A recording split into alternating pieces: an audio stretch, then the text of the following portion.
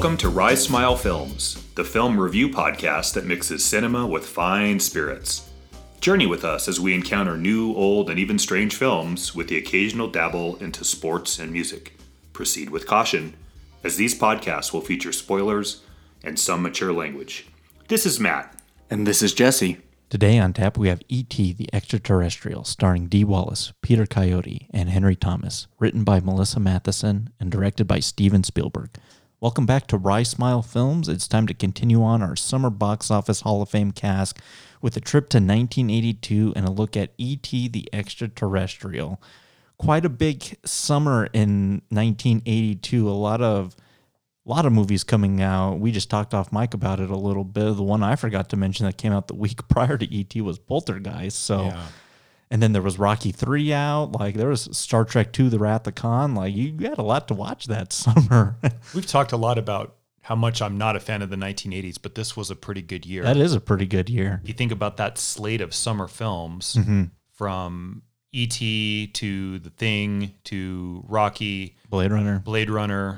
Yeah, that's not bad. Even Poltergeist to start. That was a terrific film as well. Yeah, I'm not a big fan of it too, but I think that Tootsie's that year as well. I actually like that film. Yeah, so it's a good year. 82 is not the on Golden Pond ordinary people tropes of the 1980s that I can't. That was the year prior. That's funny. Well, excellent. We've got a lot to talk about. We're having some more of the Basil Hayden's Dark Rye. Cheers, Matt. Cheers, Jesse.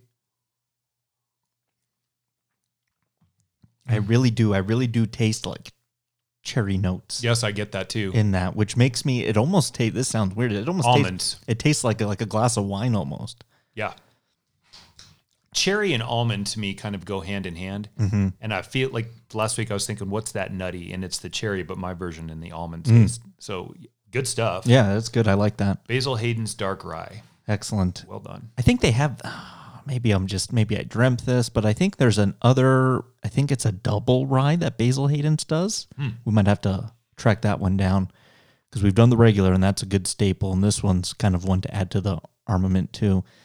We might want to, give that one a go as well. A lot of, I think our rating on bourbon goes with the value we get for price. Sure. It's pretty hard to make the case that Old Forester and Basil Hayden, it's hard to beat that quality for that price. Mm-hmm. But I'm sure we'll keep trying. Excellent. Not Booker's, though, huh? Yeah, maybe not. I don't know. Maybe it was just the bottle. I don't know. It wasn't. It was too much alcohol. Excellent. Well, let's get to our flight question.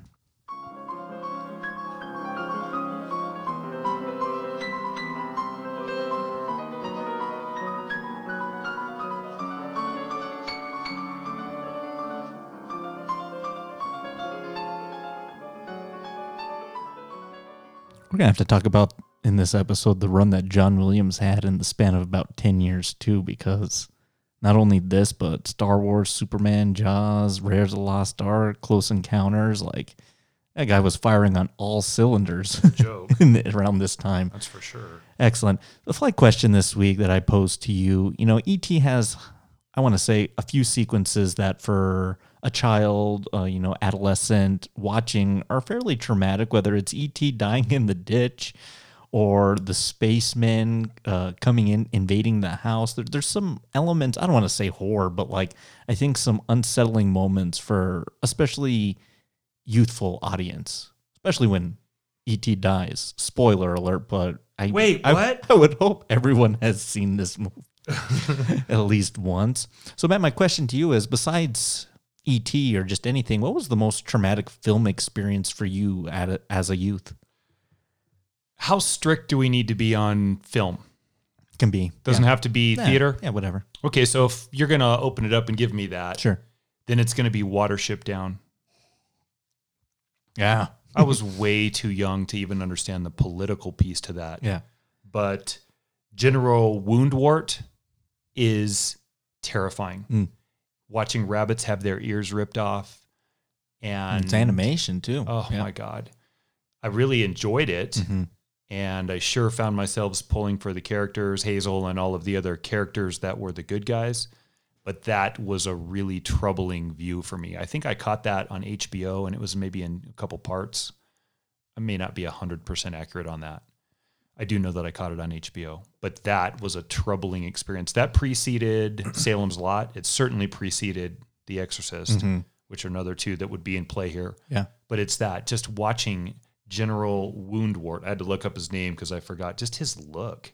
Just haggard and buck-toothed and beady-eyed and ravenous. Just... Well, it had to be really deceptive too, because it is animation. It's like a cartoon, and you think you're in a safe space, but it's fairly extreme with its presentation. I think there's two well-disguised stories that both fit in this this space. Mouse, the graphic novel Mouse, and then certainly this, and they both are contingent on the same idea. Mouse is so good. It is. Yeah. But I think it's right down there at the bottom. yes, it is, sitting right there on your bookshelf. Mine too. Yeah, that's it. It wasn't actually. This was of all the flight questions you've ever posed. This is the easiest. Yeah, It just came to you right away. I remember my dad coming in when that was on, asking like, "What the hell are you watching?" I was 7, 8 maybe. And again, no concept of like the oppressive nature of Woundwort and the Nazi fascist sort of regime represented by him. I didn't understand that then. Yeah. But I did on a level because it's so well constructed and that was so well delivered. Nice. I don't know what they've done with that over the recent years. I don't know if they've tried to do live feature. I imagine there's some reimagining of that. I'm going to leave the original out there in that space where that was traumatic maybe covers it. Okay. Shocking. Excellent. So there you go. Watership Down. I always get that one confused, and there was the other one. It was with the mice. It was The Secret of Nim. Yeah. Yeah. Yeah. Good. I like that one. All right. For mine, we have to go back to 1994. This is an in-theater experience. So 1994, A Trip to the Theater. We are watching Universal Pictures' release of the Flintstones live-action adaptation. Oh, goodness. And before it starts, they rolled out like 4 or 5 trailers, as you do. And one of them was for the adaptation starring Alec Baldwin of Russell Macaulay's The Shadow. Based on the radio superhero, if you want to call him. And he is. I don't know what it was with that trailer, but I flipped. We were already seated in the rows, and I remember that came on, and I got out of the rows, and I went crying and screaming down the aisle into the lobby from the trailer. It wasn't even a movie. It was just the imagery, and it just didn't sit well with me. And I always remember just being terrified of that. And here's the best part of the story is when I kind of got around to, renting some stuff from the local video store. I rented that movie to death at least 30 times. Yeah. I loved The Shadow. I did too. Yeah. I didn't think that movie was a miss. We might be in the minority there. I did not think that film was as miss as it was analyzed. Yeah, it's got a great cast, and I love the vibe. We talked about this a couple weeks ago about all these failed attempts to bring kind of obscure superhero characters to the big screen, whether it was Billy Zane with The Phantom or Sam Raimi's Darkman. And I think a lot of those are not bad. They're pretty decent. So it's funny that you brought up Billy Zane's Phantom because that's what I was also going to piggyback on with this. Yeah. I think both of those films, outside of the DC Marvel Pantheon canon of heroes that we all recognize, were very, very well done. My legacy with The Shadow was interesting because my dad used to speak of that in such reverence from his days back listening to that radio. Yeah. And he would try ad nauseum with very, very minimal results to explain to me how important radio was back then because there wasn't much TV, movies, yada, yada, yada. So their source of entertainment was the radio, and he loved The Shadow. Yeah. And we had some discussions about The Phantom too. It's funny. The Phantom might be one that I might consider going back and just watching again, just because I think Billy Zane is an interesting character too. What was really close a couple of times with that and then Titanic. The Phantom was like 1 year pre-Titanic. And it just died on the vine. He's pretty good in Dead Calm too. Have you ever seen that one? Oh yeah. Right. Yeah. You see what I'm saying? Okay. So to add more fuel to that fire. Yeah. What happened there? Exactly. So that's my memory. Good job. Yeah, that was the first and only time I've ever screamed out of a theater. And I've sat through some scary stuff. I think you just outlined a really good superhero cast, didn't you? Yeah. Shadow, Phantom, and Darkman. Ooh, I think you just walked in as genius. The B-list The B-list. The B team. Ooh. B team heroes. We could do 4 weeks and throw in Mystery Men too, and really have a there you go. Nice little cast there. There we go. Huh. Excellent. You know, there's so much new stuff coming out right away. So, I mean, where will we fit it? We have at least another month to kill, so Yeah. may as well. Might as well. Excellent. I love your choice. I kind too. of want to go revisit Watership Down. I think that's actually on the Criterion Collection. Are you too. sure, man? I don't know. Yeah. But excellent. Well, let's get to what we're here for in a review breakdown of E.T. the Extraterrestrial. You know how they say there are alligators in the sewers? Alligators in the sewers. All we're trying to say is maybe you just probably imagined it. I couldn't have imagined it. Maybe it was a pervert or deformed kid or A something. deformed kid. Maybe an elf or a leprechaun. It was nothing like that, penis breath. Elliot, sit down. It's going to be my new go-to insult. Penis breath. There seems to be an action that leads to the stench in the mouth that sort of PG movie left out prior to that, right? Man, Spielberg. Yeah. A First, plus B. first he has aliens drinking in this thing. Yeah. E.T. the Extraterrestrial starts out in... Here's the other thing, too. I don't think I had seen this in about 12 years, maybe 14 years. Yeah. And I used to watch this a lot on the VHS, and I remember the VHS had like a green like tape head. It looked different than the other ones. I kind of forgot how the movie started when I was watching last night with like whatever the ET race is called, the ETs, collecting botany and just flora and fauna of the area. And I never remembered that scene of the inside of their ship where like everything's like breathing. I don't remember that either.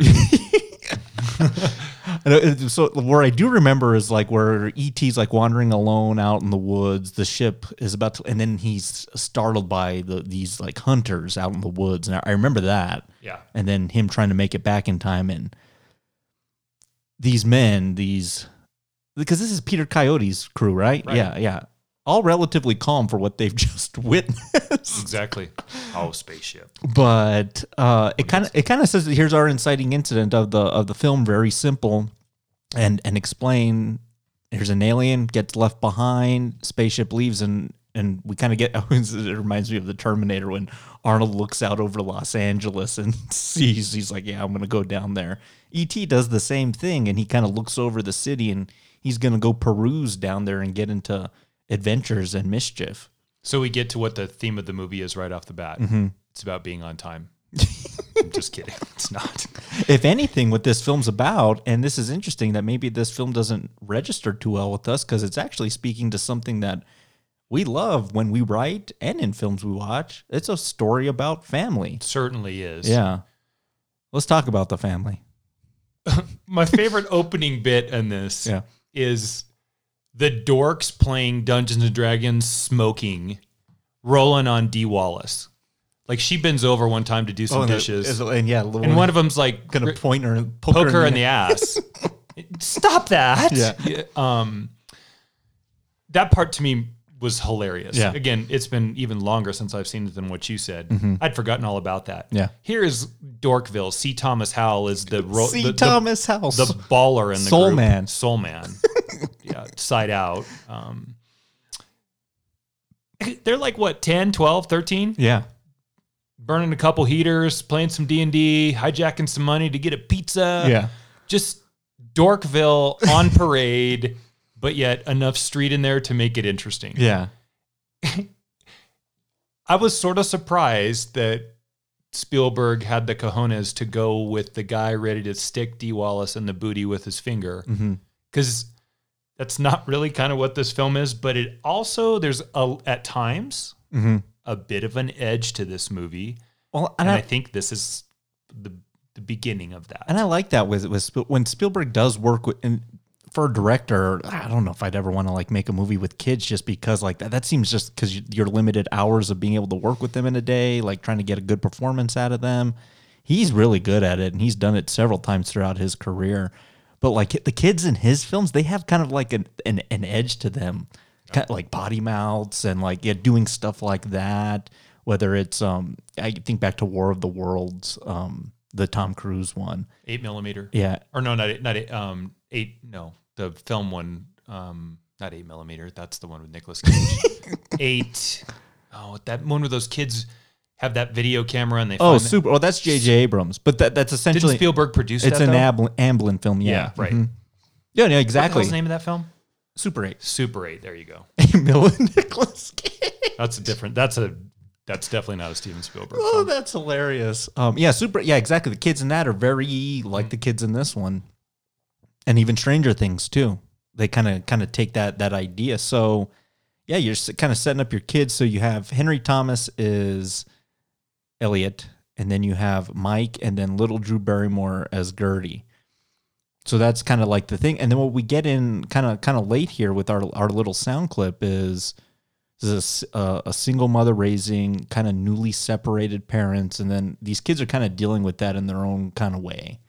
Yeah, so things get heated at the table like you were playing in the sound there. Mm-hmm. And we get a little bit of backstory from mom that really isn't going to be developed much other than the idea of a family that's brought together by an alien. Yeah. And somebody makes a comment like dad's off in Mexico with his girlfriend and mom is then torn up and leaves the table distraught over her failed marriage. Yeah.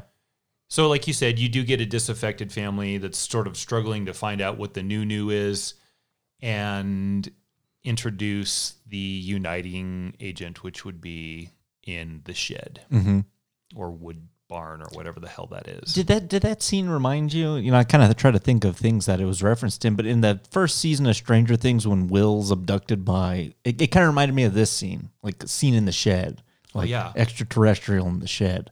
I know everyone loves Stranger Things. It's very popular. We've talked about that off mic, how much that is, though I will watch it. It's not a go-to for me. That's why. Yeah. I feel like that movie takes all of the tropes from, and it does because it's designed to be a throwback to the 1980s. I think it takes a lot from this film, actually. Well, it's a ripoff, right? Yeah. Even is that a shed? What is that? Yeah, Shaq. Shantate. E.T. Shantate. Yeah, E.T.'s little Shantate in the Go backyard. to that. Oh my God. That's We all- use that term a lot, everybody, and that's just like the digs. That's just not a very welcoming domicile, shall Yeah, we say. it's a little shack. A little shack. Yeah, it takes it right from it and uses it as its own. And even like later, the governing shadow government agency that comes to take E.T. from the family, Right. Stranger Things has that element too, with Yeah. Matthew Modine and the undergrounds of Jesus. What is that town? Like Hawkins. Yeah, the Hawkins like National Laboratory, and they're all their experiments. So yeah, when I was watching this time, I was like, yeah, they actually, whether it's Mike and his D&D, but D&D. They're very avid D&D players. Keep going, yeah. Yeah. So they do take a lot of that. But yeah, once E.T. does arrive, we kind of get that kind of interesting reveal there in the... It almost looks like a crop field. like right there. And I'm like, what, are we in the farm now? But his kind of reveal, and they're both kind of scared at each other. But E.T.'s always been kind of a welcoming kind of interaction between him and Elliot, and he coaxes him back into the house with Reese's Pieces. I like Reese's Pieces. That M&M's passed on this. What a huge mistake. Yeah, exactly. Not only did they lose the money, but they introduced a brand new rival into the playing field, into the competitive market. Reese's Pieces were developed for this film. They're kind of a little better if you like peanut butter. I'm with you, If yes. you like peanut butter. I know Huge miss. Yeah. Can I talk a little bit about just kind of the development of this film? No. Like, Yeah, go ahead. this seems apt to do so. So we talked about this on our shot, The Best Movies Never Made Part 1, which was a blast. What was his name in that? BT? Voodoo and Voodoo, Hoodoo, Poodoo, and Shark or Shatter. I don't know. Shark.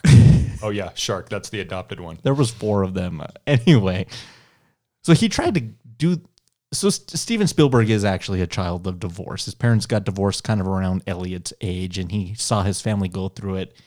He actually coped with like an imaginary friend of sorts, which is kind of what gave him this idea. So after the sequel to Close Encounters, which was going to be Night Skies, kind of fell through, and he's deep into Raiders of the Lost Ark at this point, which is amazing. He starts thinking of this idea again and wanting to tell a story about like his family dealing with the divorce and kind of strife family drama, which sounds boring.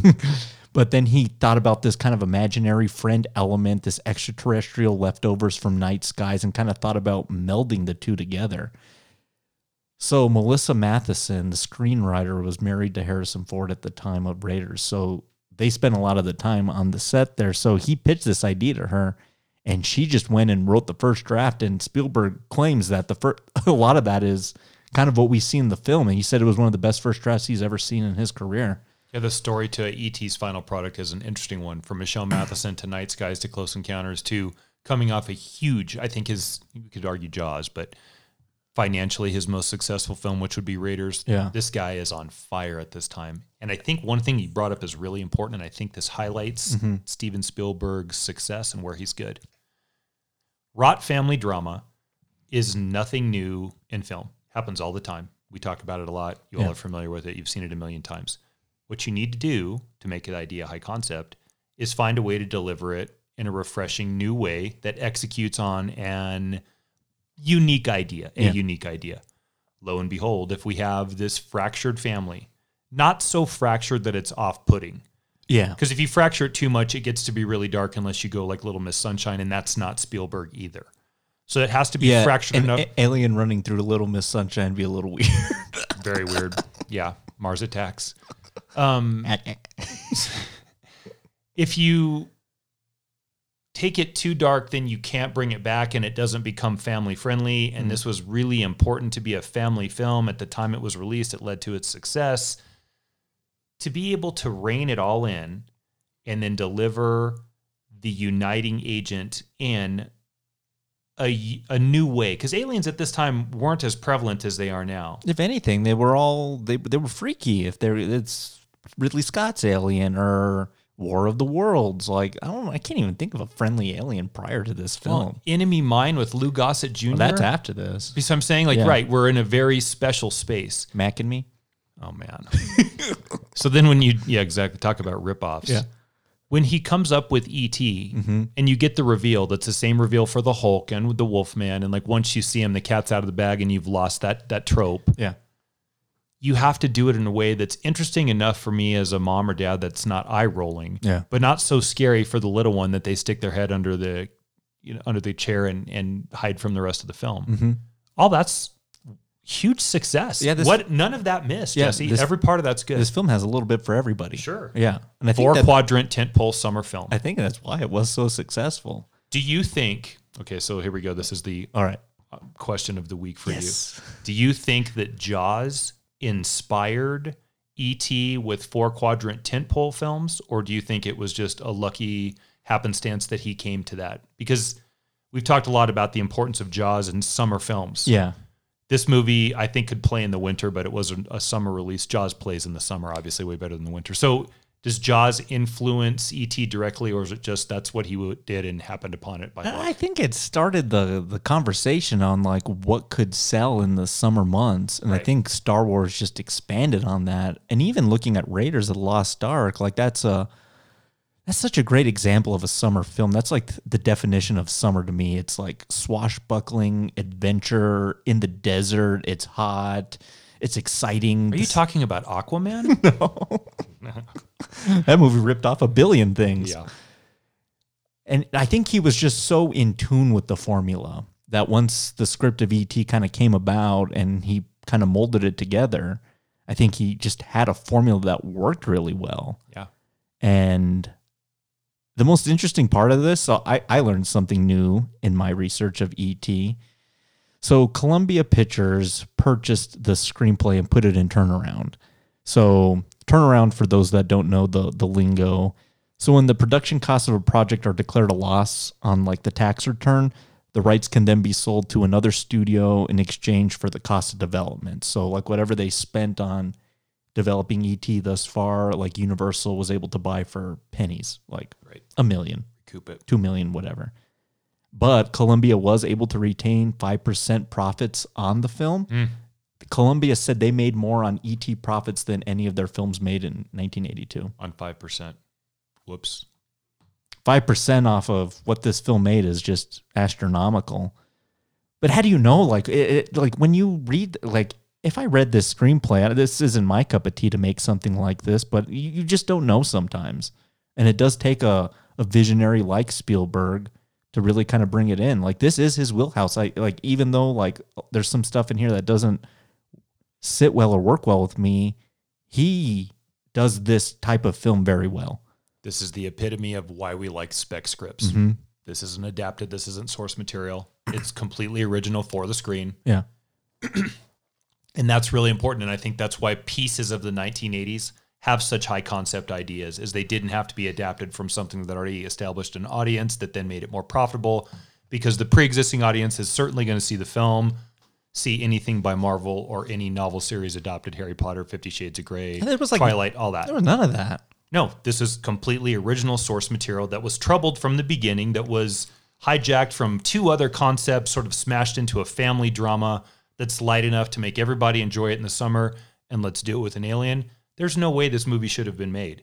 And then when it comes out of the gate and the production costs are too high and we're struggling with taxes and we're losing money, how this movie just didn't get backburnered forever, that's a great story. Yeah. And we'll have to find a way to sort of weave that in at some point. Mm-hmm. I don't even know the answer to that. Yeah. But it somehow magically worked out. And lo and behold, even on 5% ownership of the rights, Columbia made a mint. I bet you wish they'd kept 40. Yeah. I would do the math to see kind of what that was, but I ain't going to do that. But that's how important Raiders of the Lost Ark is, because prior to Raiders, he did 1941, and that was a disaster. It was his first bomb. So what if Raiders had never worked out, which is shocking to me? Maybe he doesn't get the sandbox to play around with to do something like E.T. Well, maybe the other thing that we're remiss to acknowledge here is Melissa Matheson. Mm-hmm. If you're Raiders and E.T. back-to-back on spec, Yeah. to her, Yeah. I mean, she delivered. He can be a great director, but you can put lipstick on a pig, still have a pig. Yeah. You got to have a good story and I then be think- able to execute it. I think He did. and he's that type of director, much like Martin Scorsese, where they don't. Well, Martin Scorsese writes some of his stuff, but Spielberg mainly doesn't. He directs off of someone else's material. Hitchcockian in some ways. Yeah, Hitchcock's another similar director to that. Let's talk about the titular character here, E.T., as he's now invaded. I don't even know. Does his family have a last name? Yeah, I was going to ask you that. I don't know if they do. The Joneses. The Joneses family. Let's keep up with them. We're introduced to E.T. What do you think of the design of this character? The man who designed this guy, Carlo Rambaldi, he also had another significant alien design. He designed the Giger head for Scott's Alien. He was in charge of the retractable mouth and everything. Well, okay, so if we're going to play that, then I'll piggyback on it. He certainly is apt to use phallic-like symbols with his aliens. Mm-hmm. And I'll give you the end of that movie, which we'll talk about. And I'm not trying to be weird here, but E.T.'s probing finger with the bulbous head that lights up, Yeah. he's stroking Elliot with his penis. Here, whatever. Yeah. Okay, so that works. Yeah. What do I think of him? I think that I'm really glad that it's not CGI, because it gives him volume and depth. And I love all of E.T. in a look except for knees below, which is essentially like 6 inches, because he doesn't have knees. He just has little flippy feet that come out of his abdomen. Do you know what I mean, though? Yeah. I think his little portly body and his little ridiculous arms and his big head make him look foreign, which I want, but still humanoid enough as he moves in an upright position on 2 feet, bipedal, right? Yeah, So yeah. like he's a humanoid, and that's close enough to us to where there's relatable. Yeah. What am I going to say? Like he fits the tone of the film. Yeah. Sort of horrifying, but in kind of a ugly, cute kind of way. They just colored him weird. I wouldn't pick brown. I don't associate brown with something cute. I'm not even going to, Yeah. put this on the tee and I'm not going to take a swing at Yeah, it, because everyone's out there is knowing it. All right. So what color do you want? Purple? Yeah, maybe. I don't know. Yeah, light blue. Light blue. I think I honed in onto. I can't believe light blue. What? I don't know. It's better than brown. Light blue. I think I honed in on what makes him so appealing. Because to me, he's not an appealing character design. I think he's kind of atrocious, actually, and I wouldn't let that thing in my house. Yeah. But it's one element. So, Matt, I'm going to quiz you here. Yeah. in Walt Disney characters, what's the most striking feature to them? Oh, the eyes. Yeah. Yeah. I think E.T. has a very striking pair of eyes that are very simpatico. They're warming, they're inviting. It's not, we'll talk about the Giger alien. That thing doesn't have eyes. Right. It's just a orifice and a shape. This is more welcoming and inviting. So I can see why Elliot would bring him into the house here. And to me, that's the element that works very well with the creature. So, okay, I'm trying to summarize then what you said. You do not like the way E.T. looks? Correct. Is that just solely because of color? It's color and I think shape. You want to be taller and more wiry? I don't know. That's kind of creepy, though. You know what I mean? Now it's like a signs alien. Right. I don't know. See, that's tricky, isn't it? Okay, so you mentioned it earlier, Mac and me. Maybe something along the lines of what that thing looks like is maybe more tolerable than... That was more traditional with antennas and stuff, like traditional kind of alien-looking thing, right? But he was more proportioned. E.T.'s very stubby to me. Oh, yeah. Yeah. Which... Yeah, okay. All right. This is interesting. I wonder if any other E.T. review podcasts out there have talked about E.T.'s proportion. So... But it's important because I've never, even as a kid, I never yeah, he's cute, but not look-wise. When he gets sick a little bit later in the film and his color then does change to like powdered donut white, do you like him, the look of him better then? Or no, he's kind of ghoulish. Okay, so you just don't like E.T. Yeah. You're like a 3 on a scale of 1 to 10. But the eyes are working. That's a saving. And then later the voice. Oh, okay. What about the ability? What about the glowing stomach? Yeah, the heart light. That's and what okay. about the neck? The erection ability of the neck. And I said that on purpose. The heart, yes. The neck is an extension of the disproportionate element of the body, so probably no. Okay. But people ate it up. They loved this thing. They loved E.T. in the summer of '82. There's a moment we're going to get to, I'm sure, later with Peter Coyote when he's talking to Elliot, and he actually bestows a pretty fair amount of praise on Elliot for the job that he's done. I think the shape of E.T. limits his ability to be bigger, better, faster, $6 million man, stronger than us as humans. Yeah. And I think what that might do is create a superior position or father-like figure for Elliot, certainly older brother, if not father, to E.T., because he's so incapable of taking care of himself. So, I'm not trying to defend, I love E.T. I'm not trying to, I'm with you. I do think because he's so stubby and so immobile. Is it because he looks more childlike, being that stature? He does look childlike, but from the little bit that we get of the other aliens on his spaceship, they all look like that. Yeah. Whether you're 1 year old or 75,000 years old, however their lifespan is. Oh, I'm going to talk about some of them later. Hutu? We're going to talk about Hutu? Botanicus. Oh, okay. Okay. Yeah, all right. Okay. One element I do like, and it's just because it's just a total mess, is the reveal to everybody of the E.T. Elliot, look what I made for you.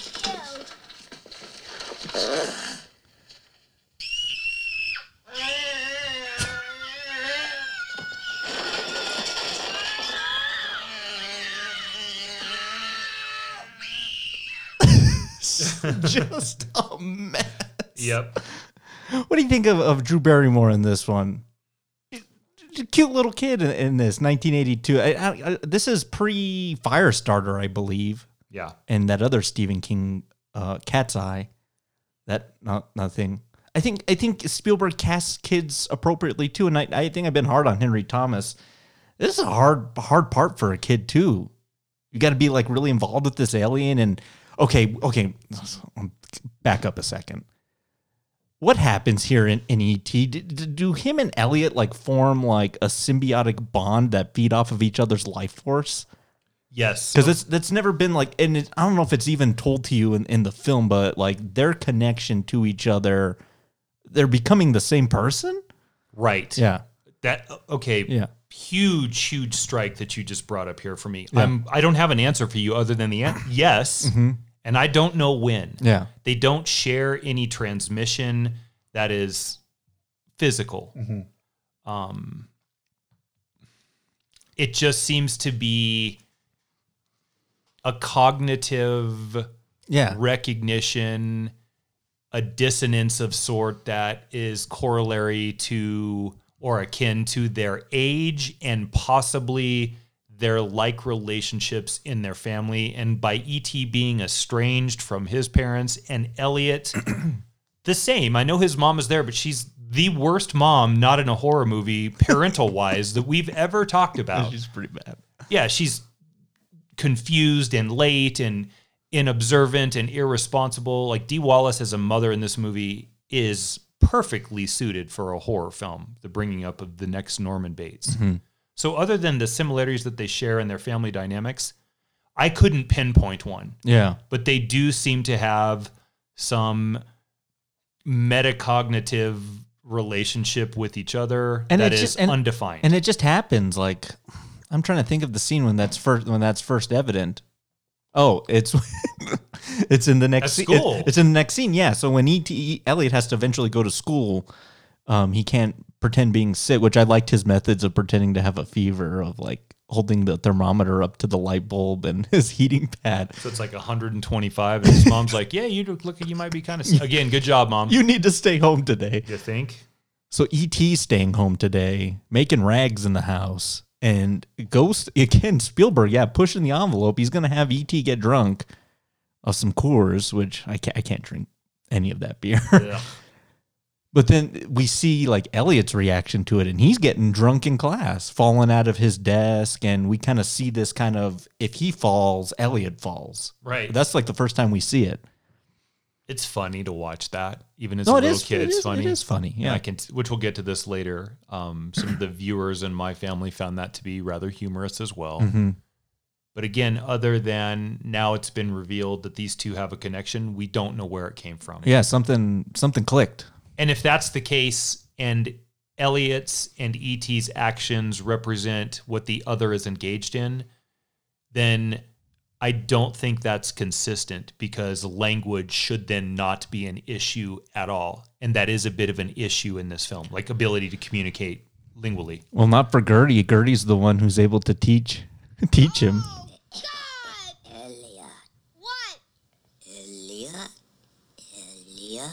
I taught him how to talk now. He can talk now. Elliot.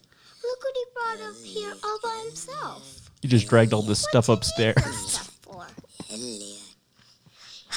E.T., can you say that? Can you say E.T.? E.T. E.T. E.T. E.T. I like that. Like, I think the rest of the E.T. orifice might not be working for me, but that kind of interaction and that kind of cuteness is not the word I want to use, but it kind of is. Yes, it is. Yeah, it kind of is. I'm able to kind of get on board with that at that point. That's nice. I just have to close my eyes when I do it. So you don't have to see the thing Yeah. talk. It's an alien sounding voice, I'll give you that. Yeah. But no, you're right. If there's some type of cognitive like homing beacon between these two, you're right. Communications shouldn't be. They should be able to talk telepathically. Right. Like Professor X. Right. Something like that. Yes. Who also doesn't have the most capable, usable feet. Not very mobile either. So are we about at the midpoint of the film here? Because I think we get to the crux of what this film is about, which is we have this alien here in ours. Can you imagine how much those houses cost now? Yeah. Like $2 million probably? She had one of those Spanish houses that probably cost $20,000 in double indemnity. Oh, gosh. No. 20. Yeah, now. I love that line. Yeah, that's I know pretty what good. you mean. Yeah. Yeah. I thought about that while watching. I was like, man, those houses must be so expensive. Oh, yeah. That's like the Poltergeist neighborhood, too. Mm-hmm. Suburbia, LA. Yeah, that's... I know what the town that it's in. I'll look it up here in a second. So we have this Bond in the crux. We have this alien here in this suburban California neighborhood. He can't stay here. And even Mike says earlier, he's like, Elliot, he ain't looking so hot. Like, he's already deteriorating a little bit. So E.T. says through the television in a Buck Rogers comic book is able to say, I need to communicate with my family. E.T. home phone.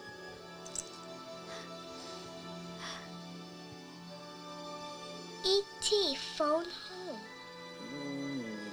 E.T. phone home. E.T. phone home. He wants to call somebody.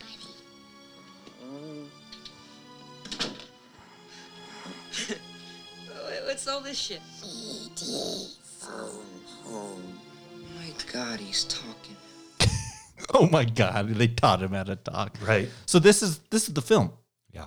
Let's find a way to communicate with your people. That way we can send you back because you can't stay here. So let me ask you this again. Once you get the alien into your house and then welcome him and get over the fish out of the water and start to integrate him into your community. It's very fish out of water. It's like reverse fish out of water. Right. Yep. Then I guess the question is, what do you do with the fish? And the answer in this movie for me is, let's hurry up and get him back in the tank. Yeah. And I wonder if that is a good story arc for you. Like once we get E.T. and figure out that the two of them are friendly, the next immediate action is find a way to get him home. I guess so. Again, I'm going to say it's for me, it's simple and this isn't some super intellectual film. It's summer family fodder. So I understand that, but I think for me, it works against the story. Like we got him in here and now let's just hurry up and get him out of here. I think it works enough for me just because we've set up an antagonist, which is this government. And did you notice too that other than Dee Wallace, that all the adults aren't really shown? They're in shadow or shown from like the waist down, the teacher, until Peter Coyote's reveal in the house. Humanized. Yeah. Once that they show some vulnerability. Mm-hmm. So I think, yes, I did notice that. Yeah. It's done right to create a harsher tone for adults and a softer tone for the kids that live in this adult world. Mm. And until you can make your peace with the gentle nature of childhood, you don't get screen time. Yep. There you go. And Peter Coyote's, you talk about some things that work in the film and doesn't. That might be the moment that works the most for me. And we'll get to that later. Because the FBI or these feds or whoever we want to call them. This is like the government they don't want you to know about. Yeah. The alien government. The pre-X-Files. Yeah. Yeah. Right. This is a Sculler Mulder unit. They're hell-bent on finding this alien for the sole purposes of running tests on him. Yeah. And the same thing for Elliot is to take this alien and get him home. Mm-hmm. I'm just going to say it. Neither of those two are super compelling for me. I don't think E.T. is going to take up arms against some force on Earth. Like that doesn't work either. But I don't love either one of those storylines right now. Yeah. It's preference. I hate the meddlesome cop that has to show up just so that they can be killed in the serial killer film. I hate the faceless government agency that just gets in the way to create an active resistance or antagonist. Yeah. I prefer to not have those in there. It's just preference. And if E.T. just hangs out here on Earth, and I think it's more Mac and me, not that it would be that bad, but like that's what that movie is. It's him hanging out and the whole family like shows up. You know what I kept thinking about? Yeah. Watching this when E.T.'s getting sick and trying to phone home. I kept thinking about Back to the Future. And what I kept thinking about in Back to the Future is when Marty goes back to 55 or whenever that is, the lack of resources that are available for him to get back to his time, that's interesting. Mm-hmm. And that's truly compelling. If E.T.'s going to make some intergalactic phone call, doesn't he need something more than some aluminum foil, duct tape, and a CNC?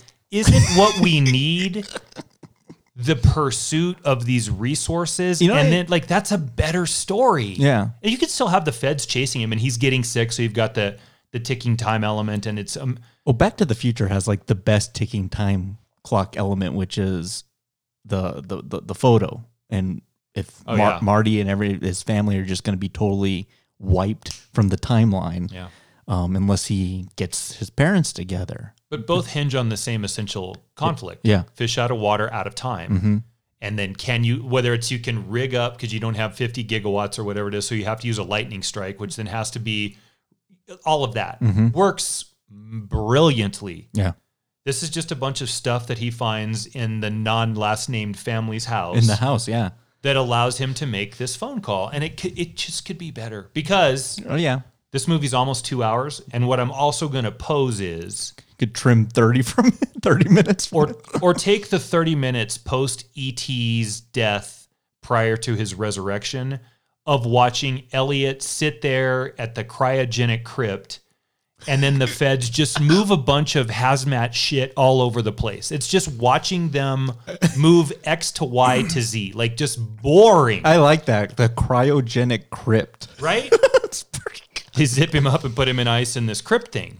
Well, let me tell you the element that works the best in this film. And if this wasn't in there, man, this would be a slog for me. Like, this would be a really difficult movie to watch. So it's Halloween night. E.T.'s rigged up this phone home machine. They got to go test it out in the forest. And it's the moment that we see flight for the first time, but it's what accompanies the flight that's so remarkable.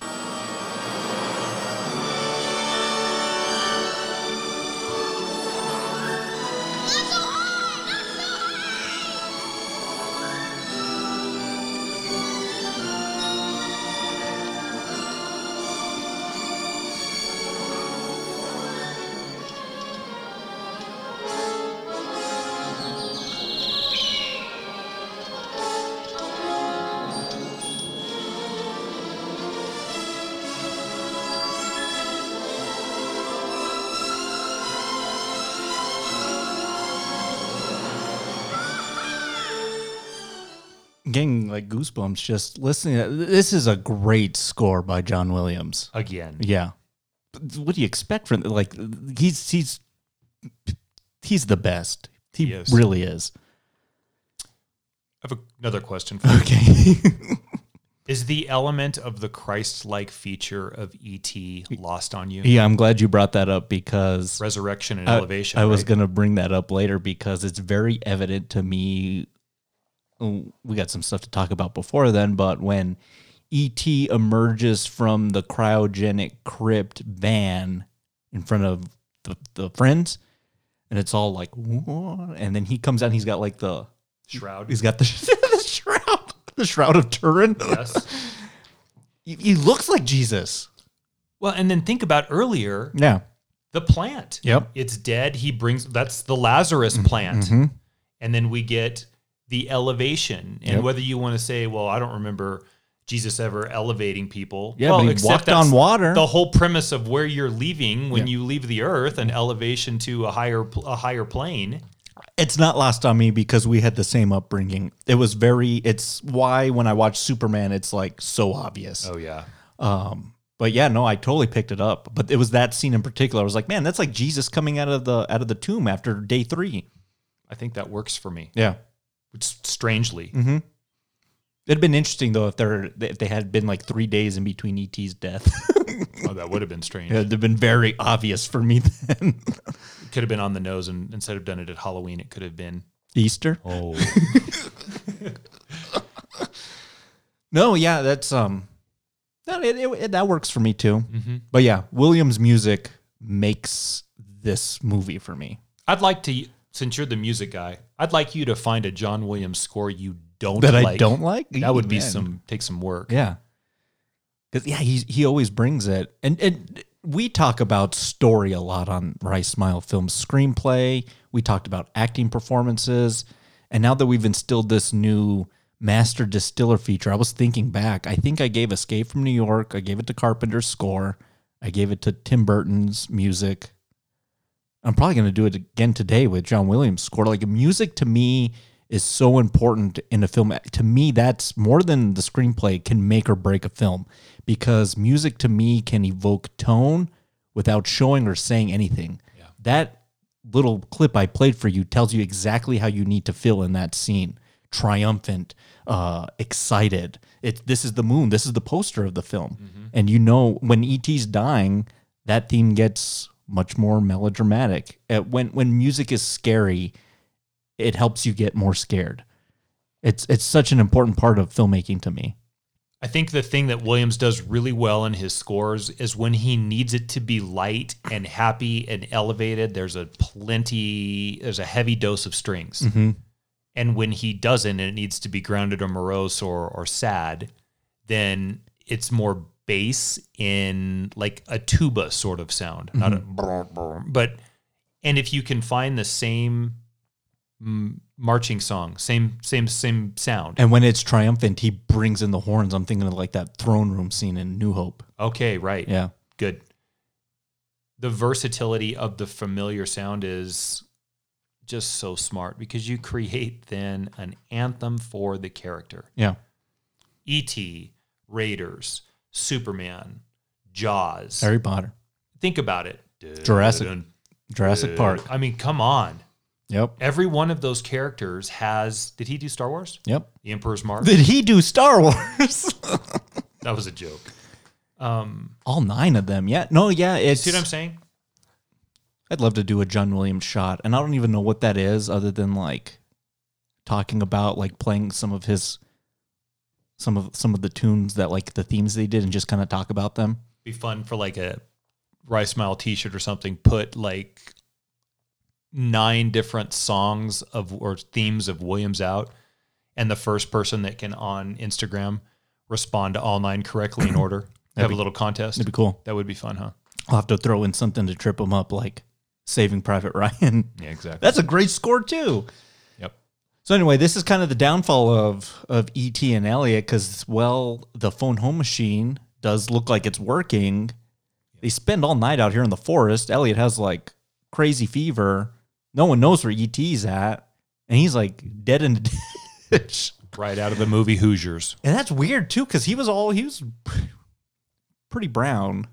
And man, he's like a ghost down there. He's got to be dead at this point. I thought like this was always trouble. That image was always troubling for me as a child. Me too. I was just like, yeah, man, like they're really gonna kill this thing, and they're gonna make him look like that. And then later, and I forgot about this scene when they're all laying in the bathroom and they show Dee Wallace for the first time, and he's like, dying, and he's like, and then that's when the spacemen come in. Like that's like a lot in like the span of 5 minutes. Yeah.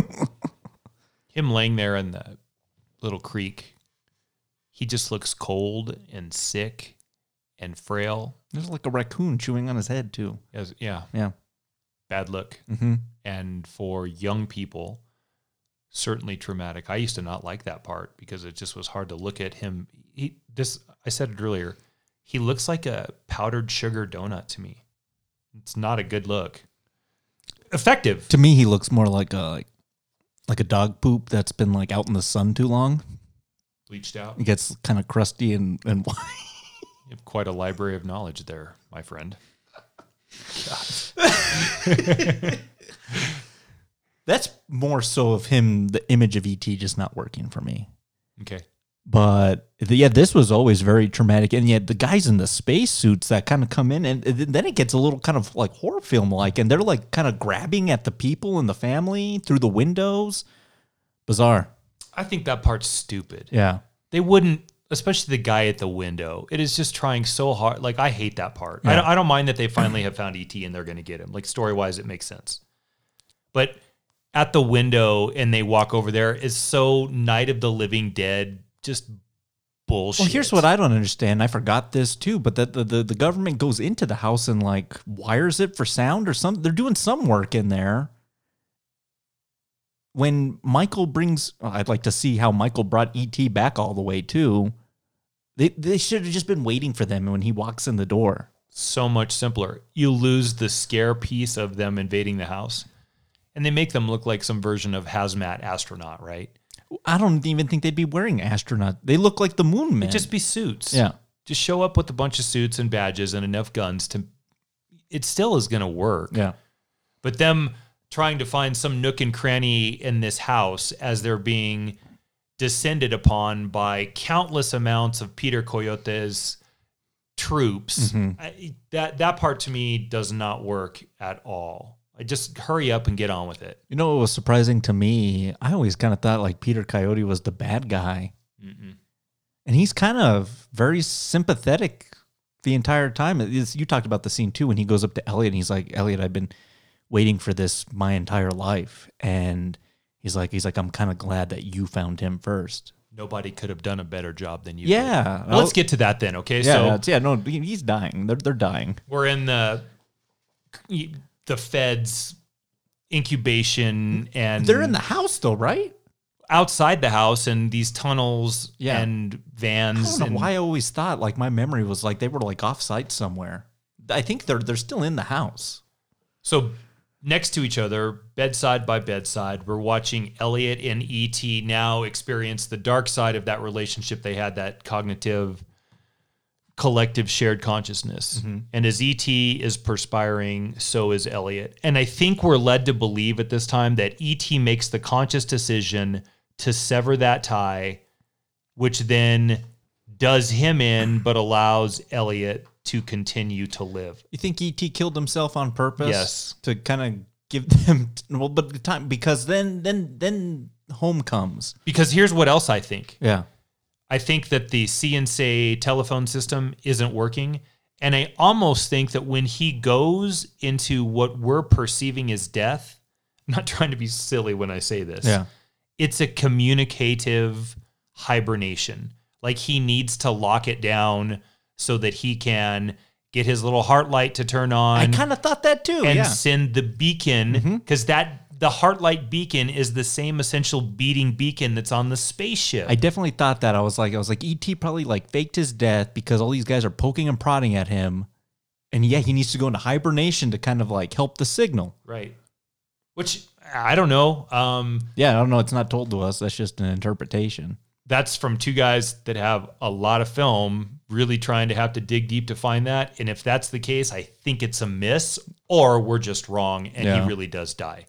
But then, so let's play that out too, because I gave this some thought as well.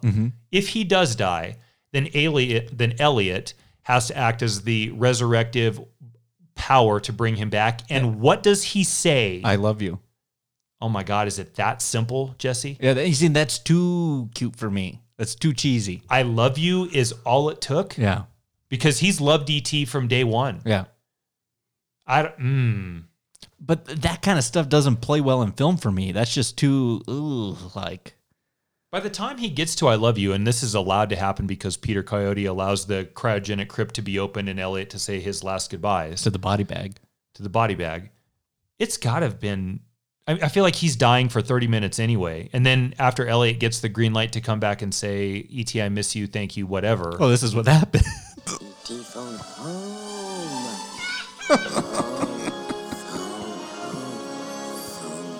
And then he's glowing. Does this mean they're coming? Yes.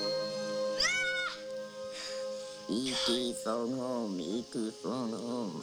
We watched this film in Spanish class in high school, and E.T. phone home in Spanish is E.T. Yamakasa. So you hear that every time. Every time.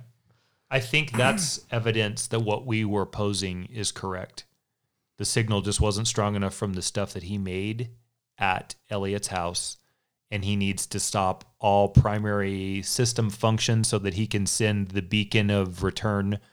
The question then would be... That's the logical man, though. If we sat down here with Spielberg, you know he would tell us that love brought him back. That's just like, that's... No, I know. Yeah. You're right. And I guess that gets to the bigger question on this film, which we'll address here in a few minutes, which I'm not going to talk about now because, like I said, we'll get to it.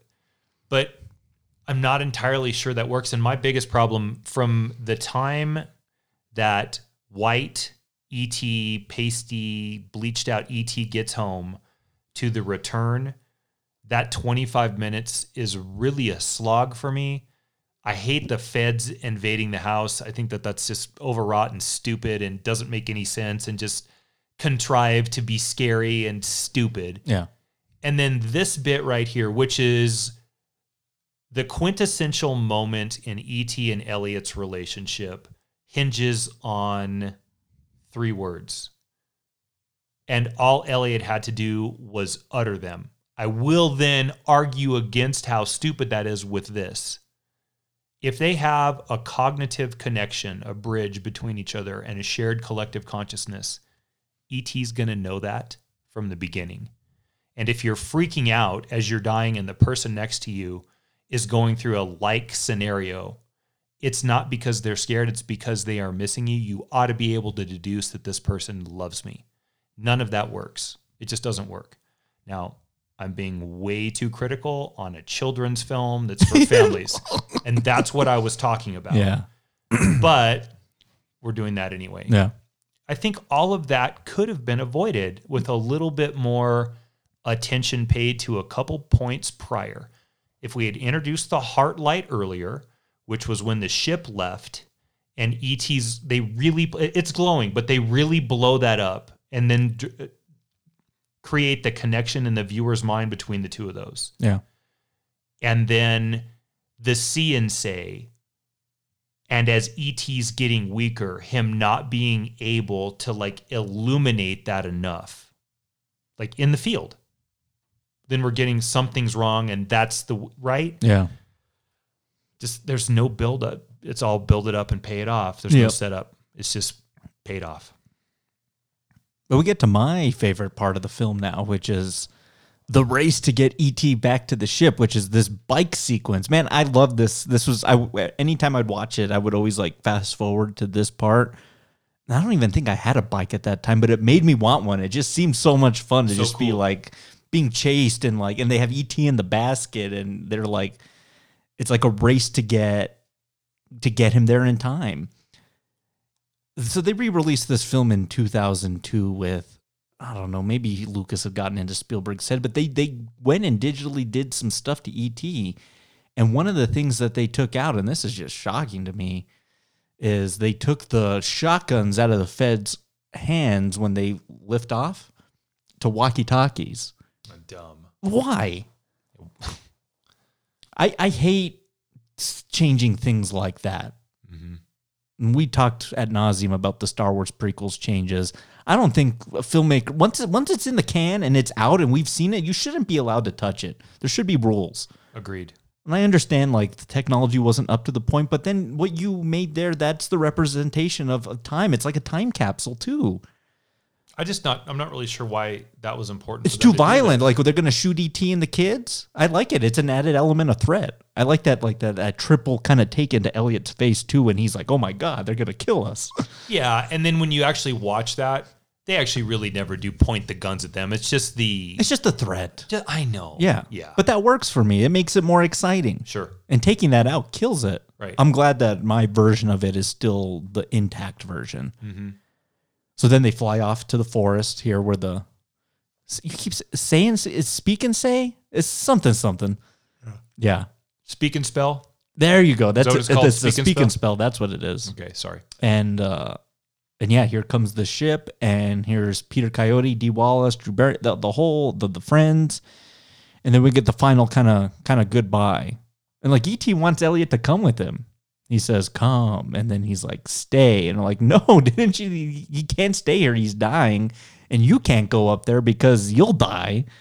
Like this friendship, relationship, brothership, fathership, whatever E.T. is supposed to represent for Elliot in this film, it can't exist other than memory.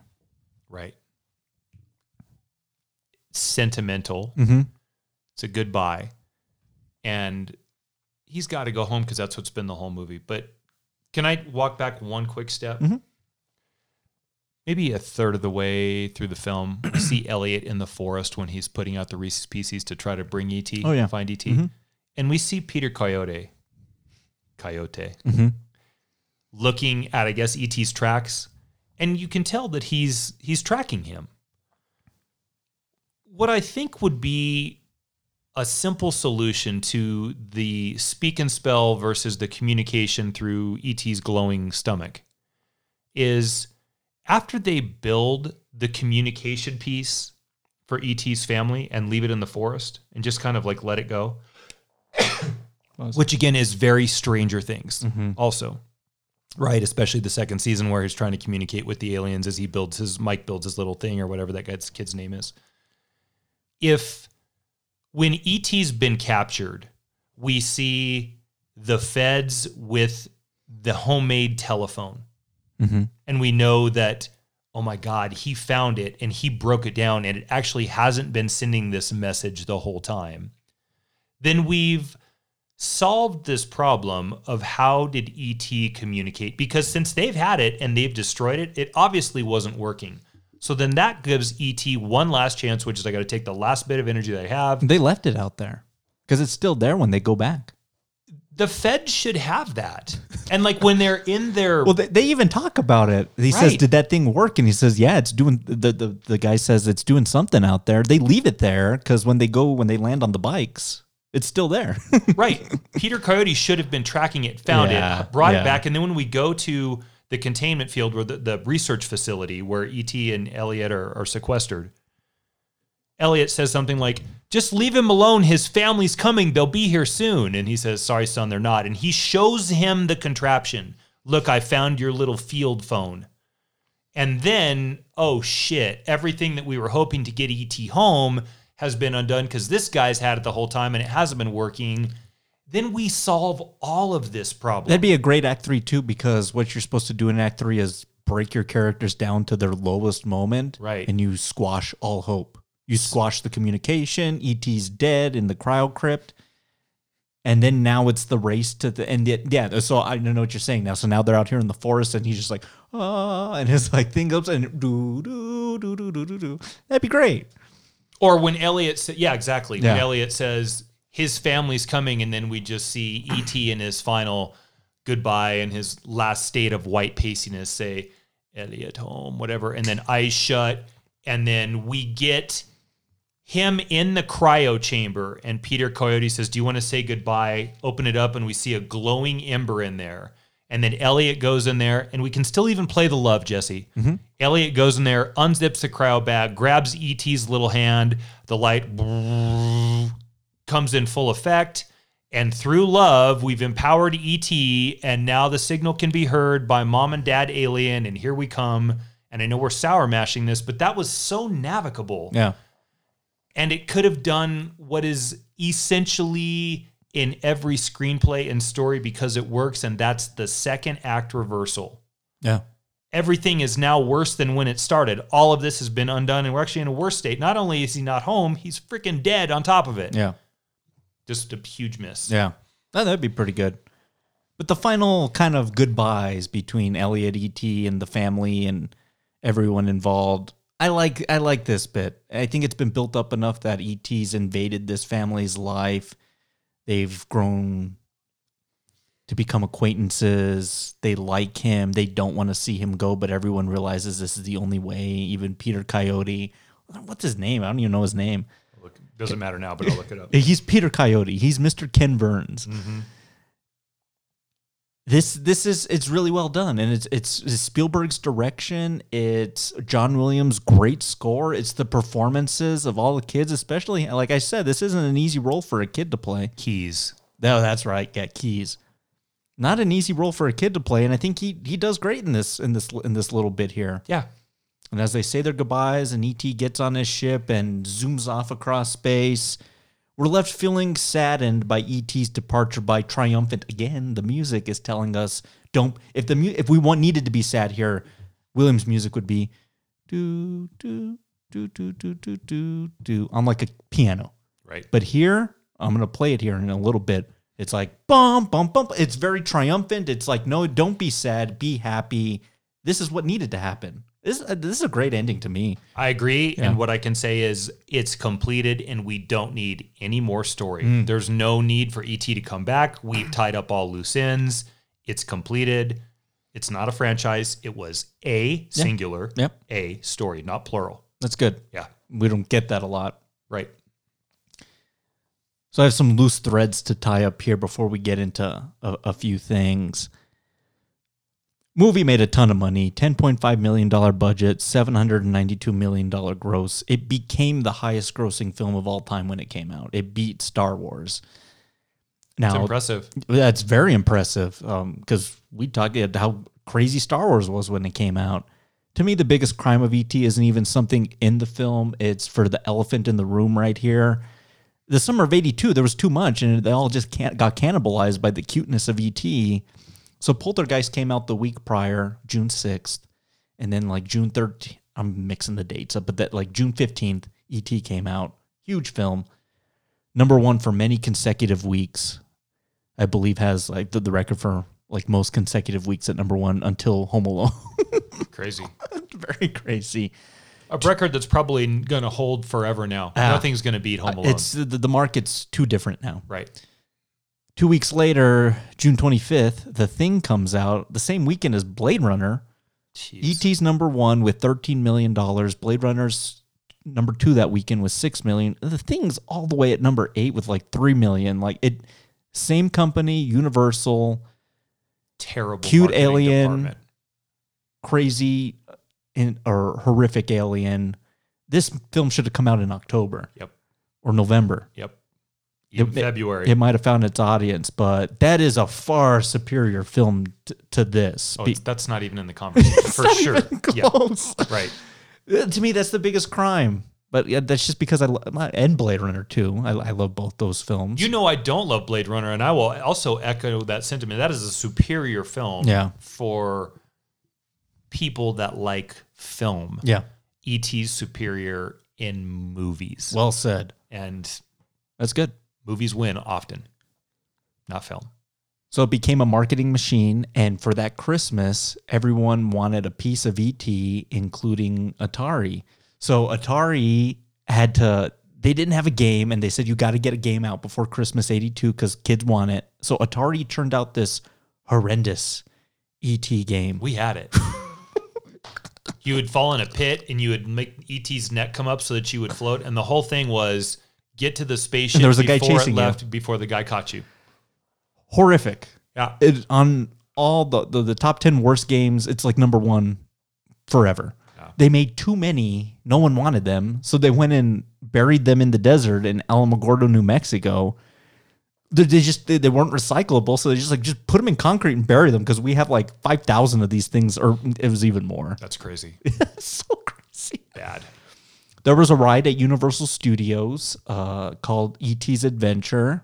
I got to go on E.T. Universal. I think it's still in the Florida one, actually. You got to ride in the bike apparatus as the feds are chasing you. And then the second half of the ride is like, it's a dark ride. And it's a trip through E.T.'s homeworld, Botanicus. Botanicus is like E.T.'s like Miyagi, who's like his teacher. And he leads you through the E.T. world, which is just too weird. And I'm so glad that we never had to see that on film. But I got to tell a funny story right here. So I was talking with Blake. Blake came on the Empire Strikes Back episode. He said when he was a kid, it's one of those ones. It's like the Peter Pan ride at Disneyland where there's like a replica of like the city. Mm-hmm. So it's like replica of Los Angeles. And he like had convinced himself when he was writing it that city was real. So he was like, I'm going to jump out of the ride to test my theory. But he convinced himself that it was a real city and that he'd die if he did it. Either way, had he actually jumped, he would have destroyed the model, but he would have like probably broken his leg and his arms. They had to shut the ride down. I was like, Blake, I'm glad you did it. Thank God. I went down a crazy rabbit hole yesterday to like talking about ET because I found this whole Wikipedia thing about amusement park like incidents, and I saw there was like an ET ride where someone like got stuck in this machine and like broke their wrist or something, and I took a picture of it and I was like, Blake, you could be this list right now. This could be you. This could be you right now. Jeez. They took that ride out though, and they put the Revenge of the Mummy roller coaster, which is pretty good. ET has a crazy legacy. It was nominated for like 9 Academy Awards, like Picture, Director. Didn't win those that year. I think it was Gandhi, which I don't even know if is that any better. It won for music, sound effects editing, and visual effects. Okay. The sound is interesting because it's a guy, and I can't remember his name now, but it's the sound effects guy from French Connection and The Exorcist. Oh, nice. Did that. So I think he has 3 Oscars for sound design. It's awesome. Pretty cool. Yeah, it's a very iconic film, made a lot of money. It's the number 4 highest grossing adjusted for inflation. A lot of people love it. A lot of people went to go see it. It's just, I don't know if it's aged well is not the right thing. I don't think I've ever been like a real fan of this film. Okay, Matt, what's your favorite tasting note of E.T.? It's the Peter Coyote Keys talking to Elliot in that research chamber. We finally get a little humanizing element to the feds that have been chasing these people. And you come to realize that the reason wasn't necessarily for science from him. And I'm led to believe that it's his squad. But it was more an unrequited childhood fantasy that was never fulfilled. And it goes back to what you said earlier and we talked a little bit about, which was the non-humanizing element of the adults in this film until they're able to either adhere or become comfortable with a childhood version of life. So when he recounts what hadn't happened as a child to him, we get a humanizing piece, and I love that he's actually holding Elliot's hand through that plastic window with the handhold in there. That's for me. That's a good scene. That's my favorite scene in the film. That's really good. Yeah. I mentioned mine earlier. It's the bike scene from getting E.T. on the bike in the basket, the chase from the feds, the flight to the forest. I've always loved it. Just like when that music kicks in and just them like jumping over the hills, which doesn't make any sense. Like it just seemed fun to me, and I always wanted to just do that as a kid, like bike like that, bike on top of a cop car and pop the siren. Right. All right, Matt. What's the? I need to take a shot moment of this film. Are we going to pick the same one? Is it E.T. in the ditch? It has to be. Ugh, yeah. Okay, so the design of the alien is pretty effective here. If that's what we both pick, and I know you don't love him, and I'm not really in love with him either. But like the pale dying version of him looks great. Yeah. Yeah, like that thing is in real trouble. You can tell. Yeah. I've always wanted to just fast forward through that part just because I'm just that's just things gruesome in water. Ooh, yeah. Faring a little bit better than David Dunn drowning out in a puddle of water. Yeah, exactly. Yeah. Matt, who's the master distiller on E.T. the Extraterrestrial? I guess it's Spielberg. It's not his best movie, but he's in the middle of a pretty nice run here, and I think this only adds to the totality of how rock solid that legacy was for that 8 to 9 year period. Yeah. I think to be able to take something that is as overdone and common as family drama and broken dynamics, and then find a way to stitch it back together with the most unique solution, which would be an alien who is also estranged from his family. There's a lot of things working there, and we talked about it, so we don't need to get into it again. That all works fairly seamlessly for me. So, I'm wondering, Jesse, is it maybe Matheson then instead? I don't know exactly the original draft compared to final draft. I know she's got sole writing credit on it, so maybe she did most of it. So then I'm probably going to walk that back and say Matheson. Okay. But it's probably hand in hand on this. Can Cool. I do 2 for 1? Sure. Did I just steal one of yours? No. So I'm going to say that conjunction together is the master distiller. Awesome. Okay. It's John Williams from me. Yeah. I think when we did our Raiders of the Lost Ark episode, I think Mark posed us the question of our top 3 Williams scores, and I think I did Empire, Superman, and Harry Potter. I forgot how good this score was upon revisiting it this week. I listened to it a lot, and I might bump that into the 3rd slot there. Wow. I think it's a really powerful score he has throughout. And yeah, like I said, all the feelings it makes you evoke and what I'm going to play here it's just incredible. So he's mine. Love it. To those guys. To those And guys. gal. Before we give our ratings, something I wanted to bring up. I guess E.T.'s never been on an international flight before, but one thing you're not supposed to bring back with you is any type of flora or fauna because of the ecosystem that you're bringing it into. I think E.T. took that plant with him, and I think he probably wiped out his entire race with whatever bacteria he brought from Earth. Yeah. They quarantined E.T. for 2 weeks. At least. Yeah, no one wants to see the sequel to E.T. because he wiped out his family. Like E.T. or Elliot's family is just hounded by government agents the rest of their life. What an awful film. I thought it was allergies. Lo and behold, it was a pandemic. It was a pandemic. What rating are you going to give E.T.? Yeah, gosh. I think 4 of the 5 have been considered for me in this. It's not Rot Gut. Yeah. I thought I was going to give it Rot Gut Yeah. initially. It's not Rot Gut. Yeah, it's not that bad. There is a uniqueness to this film with the family dynamic and the alien. I try to save my single barrel for truly high concept, avant-garde films. This hints at that in some ways, but I have to walk that back because this is the movie. Mm-hmm.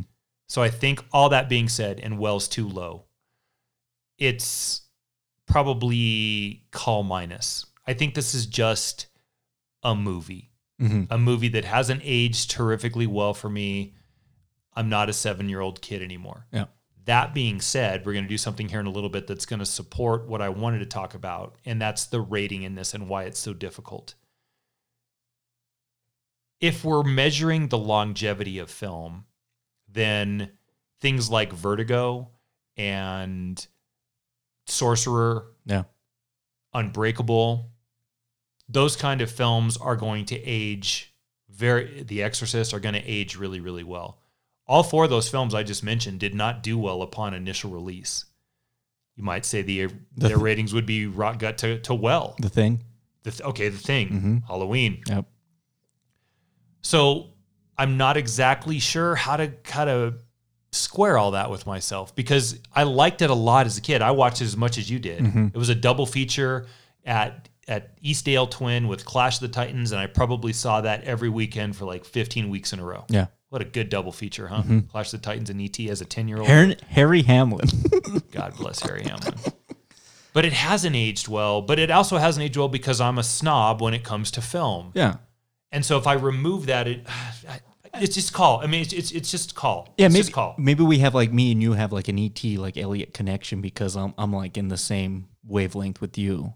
I don't think it's aged well just because there's not so much for me to relate to it anymore because I'm not Elliot's age. I'm not going through these adolescent adventures anymore. Like I have a job, 8 to 5 kind of a thing. Yeah. It's a different type of kind of interaction. I can understand the brilliance of what Spielberg did here in his story, but what kills it for me and what gives it's just a call. It's like, as you always say, it's the most call film I could ever give a rating to. Yeah. It's a good movie. But I don't revisit this one as much as I revisit Raiders and Jaws or Jurassic Park. Those are like my 3 favorite Spielberg films. I love those ones. This one, it's just it gets too cute. You know what I mean? Mm-hmm. And I like a little bit of edge, and that's nothing against the film. It's just my personal preference. There's a couple mistakes I think that we talked about that could have really elevated the script for me, but them being mistakes didn't destroy it either. Well, this is weird too because the film that came out the week prior, I think, handles a lot of the same things effortlessly better, and that's Poltergeist. Right. Yeah. That family dynamic amidst a supernatural crisis. I think this movie is designed for children with enough in there to where adults would be entertained. So let me ask you a question before we get to the nightcap. If you take a purely children's film, like let's say Snow White, okay, do you think children in 2020 have as much appreciation for Snow White as you and I might today? I don't know. I think I would enjoy Snow White more than like my daughter. I just think the artistry of it then, like them making that back in 1939 is remarkable. 38. So the point I want to make is it's possible for children's films to age better. Yeah. And so again, to add another layer or another piece to this puzzle or add to more of this conundrum of where I am with this film, I'm not sure if I should rate children's films on how they age because as a child, I didn't like Snow White other than watching the evil queen become the old lady. Yeah. That was my favorite part. And that part's still fucking amazing. It's good. The art in that's amazing. Mm-hmm. But I would appreciate that film. I appreciate that film more now than I did then. Mm-hmm. So let me give you one more layer to this. Okay. This impossible story. The Jungle Book. That's my favorite Disney animated film. Yeah. I loved it as a kid. I love it as much today. So it's possible that I can still like it as a kid as an adult. Sure. So if I have Snow White, which was like a C film for me as a kid and like an A+ film for me as an adult, a Jungle Book, which has always been an A, and E.T., which was an A and now is like a C. Fuck, I don't know. Decode that. I don't know. I don't even know. Yeah. I'll tell you another one from this era. It's another Amblin Steven Spielberg production that I love way more than E.T., and I watch it maybe once a year. It's The Goonies. Oh man, no shit. Yeah. And that's just like, friends being friends, getting into an adventure. Okay, yeah. Yeah, to that. Excellent. Well, let's get to our nightcap question.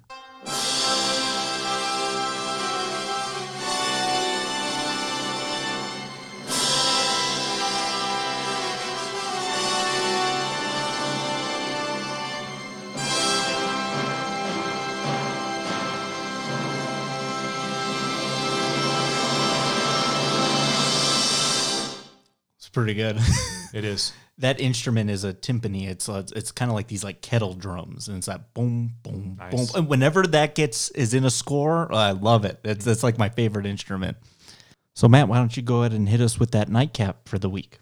I wanted to get the opinion of someone that hadn't seen the film, and there's not many of those people out there that are over the age of 25. So I didn't have to look any further than my own house. And when I reviewed this film this week, I made sure to watch it with my daughter.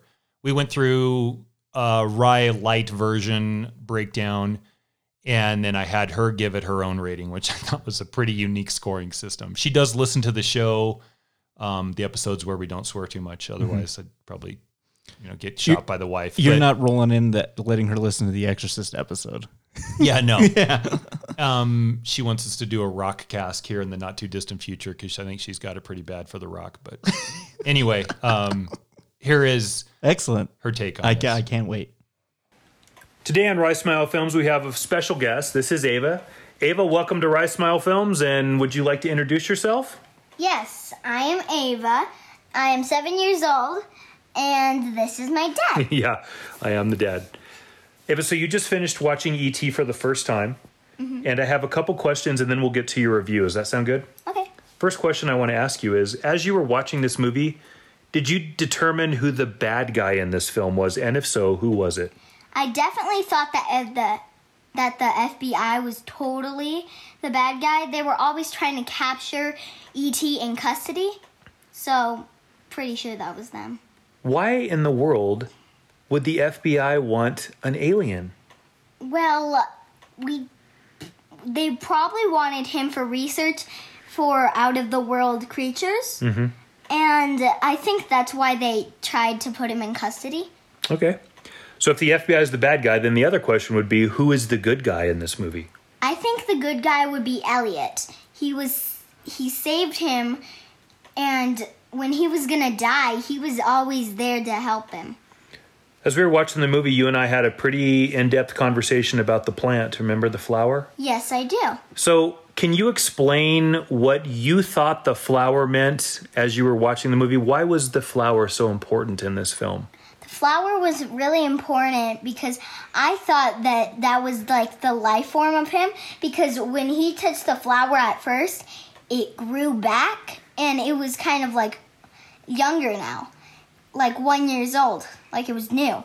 And when it started to fade away, E.T. started to fade away too. And I think the flower's a big part in the movie, actually. So do you remember what you told me when the flower was dying, what you said you thought was going to happen to E.T.? Can you say that again? Yes, I thought that E.T. was like gone, dead, like forever gone. And he kind of was. Yeah, he was kind of. What is it that you found to be the funniest part in this movie? I can say, Daddy, I don't know. I don't have one really. So you didn't see anything too funny in this film? I thought it was kind of emotional. Okay. What did you think was really emotional in this film? What made you emotional? Just like all the friendship and the happiness. Mm-hmm. And then the sadness at the end. Yeah, a couple tears rolled down your cheeks, didn't they? Not a couple. It's okay. It's supposed to be like that. Well, why was that so sad? because I really liked E.T. and I thought that he was going to be really good friends with Elliot. Yeah, but he's leaving, huh? Yeah. Do you think that is a good ending to the film, or do you think that you wanted one other piece at the end to sort of make you not so sad anymore? I thought it was a good ending. I mean, he should have been at his home after all, but in the beginning, we all saw that he ran off, and when they sounded the sirens, he wouldn't come. And then the people started looking and finding him. Well, not finding him, but kind of. And then the people, they came right close to the spaceship, and they actually saw it lift off because they couldn't wait anymore for him. Mm-hmm. So, Do you think it's E.T.'s fault then? no. That he doesn't make it back in time? Probably because he was just chasing a bunny. Right. Okay. Was there anything in the movie that scared you? A little bit. When the Elliot was looking in the crops, when E.T.'s face just was in the crops, it kind of went and made me, like, jigger. Do you remember what other movie you saw that had aliens and crops that kind of scared you too? Yeah, that scared me a lot. Yeah, it was Signs, wasn't it? Yeah. Yeah, you have bad parents. All right, so I think that's a pretty good breakdown, but I want to get to the most important part of this discussion, and that's your rating system. Okay. You designed your own scoring for this. Do you want to explain how you're going to score these films, and then we'll go ahead and give this movie a grade? Okay. Tell everybody what the highest grade you can give a movie is. Unicorn. Okay, why a unicorn? Because I like them a lot. Okay. What's the next level below unicorn? Fairy. Okay, fairy. Why fairy? Because they're magical. Okay. What's below fairy? Troll. Okay, why troll? Because trolls are kind of grumpy. Okay, they're kind of grumpy. And then do you have another rating? What's below troll? Witch. Oh, and that's witch. the worst. Which is the worst? The witch, because it turns the whole movie upside down. Okay, so if we have the best movie being Unicorn and the worst movie being Witch, what grade did you give E.T.? I think it was probably a fairy. Okay, a fairy. Why? Because, I mean, I liked it a lot, but I don't think it was good enough to an excellent. Okay. Like A+ excellent. Okay. Like on my spelling bee. Okay. So, yeah, I think that would be my rating. So not a unicorn, but definitely not a troll or witch. You give it a fairy. So pretty good. Mm-hmm. Okay, well, there you have it from the mouths of babes. Ava, I want to thank you so much for your appearance on Rise Smile Films this week. And is there anything you'd like to say before you head off? Bye. There it is. Bye. Okay, you have it. There it is. Our rating from a first-timer. That was awesome. That's cold. That warms my little heart. You have a budding little film critic in the house there. Unicorn, fairy, troll, and witch. I love the explanation of witch. It turns the film upside down. I would totally give Serenity a rating of witch because the film got turned upside down. And how? Witch. Oh, that was awesome. Ava, thank you. I know you're probably going to listen, and that was great. Good job, honey. Yeah, thank you. It's so funny. I my favorite part is like you watch Signs. We let you watch Signs. She was scared. I see so much of Ava and myself growing up, like watching films and just kind of like gravitating and like the willingness to like try things out and things like that. I should be so lucky, brother. Yeah, that's great. So excellent. Well, cheers, Matt. Cheers, Jesse. That was great to talk about E.T. It was great to see again. Like I said, it had been at least 14 years for me to kind of revisit my childhood. But next week, we're going to do something pretty cool. And last year, when we did the same cast, we did the same thing when we talked about Ghostbusters. We did a like screenwriting 101. We took the Rye audience to class and we showed them all the terms. And like, if you want to write your own screenplay, this is like a format. Here's the beats and the things. So we're going to do that again. And I think probably an even better film to even do that with. So next week, we talked about it a little bit in this episode, from 1985 Back to the Future. So great. I can't wait. It's been about a decade since I've seen this. So You got to come watch this one with me. yeah, we'll have a Rye watch next Saturday. And We might have to take notes I'm, while let's do we're it. watching. Oh, yeah. So we'll do the same thing. We'll just kind of break it down from a script's perspective, inciting incident, the beats, Act 1, Act 2, Act 3. We'll talk about the payoffs, the setups, because this film, I think, does it so well in spades. And yeah, I'm very much looking forward to it. I've always been a big fan of this one. Yeah, it's going to be a good run next week. Not so much the other films in the series, just this one. 2's not too bad. Yeah, it's all right. All right, yeah. Yeah, Biffco. I know. Think of the title alone, Back to the Future. A super high concept. Super high concept. It sells the whole movie right there. I'm very much excited for next week and then what we got coming up after that. But yeah, we're just waiting here until we got some new films to talk about, taking a trip down memory lane and revisiting some old classics. So we'll get there. Yeah, we'll get there. Yeah. So cheers, Matt. Cheers, Jesse. Cheers. I gotta go take the see and speak and go make a communication to my home world because they're looking for me too. I hope it's not a witch that comes and picks you up and takes you back to what the hell's the name of it? Which one? What's the name of his little Mr. Miyagi? Oh, Botanicus. Botanicus from the planet Botanica. I was almost going to say hoodoo, poodoo, Shoodoo. and voodoo. The evil that you do. Excellent. We'll see you all next week, everybody. Have a good week, everybody. We'll see you in the dark. Thank you for listening to Rye Smile Films. Follow us on Facebook and Instagram to stay in the know for future episodes. And be sure to rate, review, and subscribe on Apple Podcasts, Spotify, Podbean, Stitcher, TuneIn, or wherever you get your podcasts. And be sure to leave us a comment at rysmileproductions@gmail.com. E.T. the Extraterrestrial is property of Universal Studios and Amblin Entertainment, and no copyright infringement is intended. Until next time, cheers.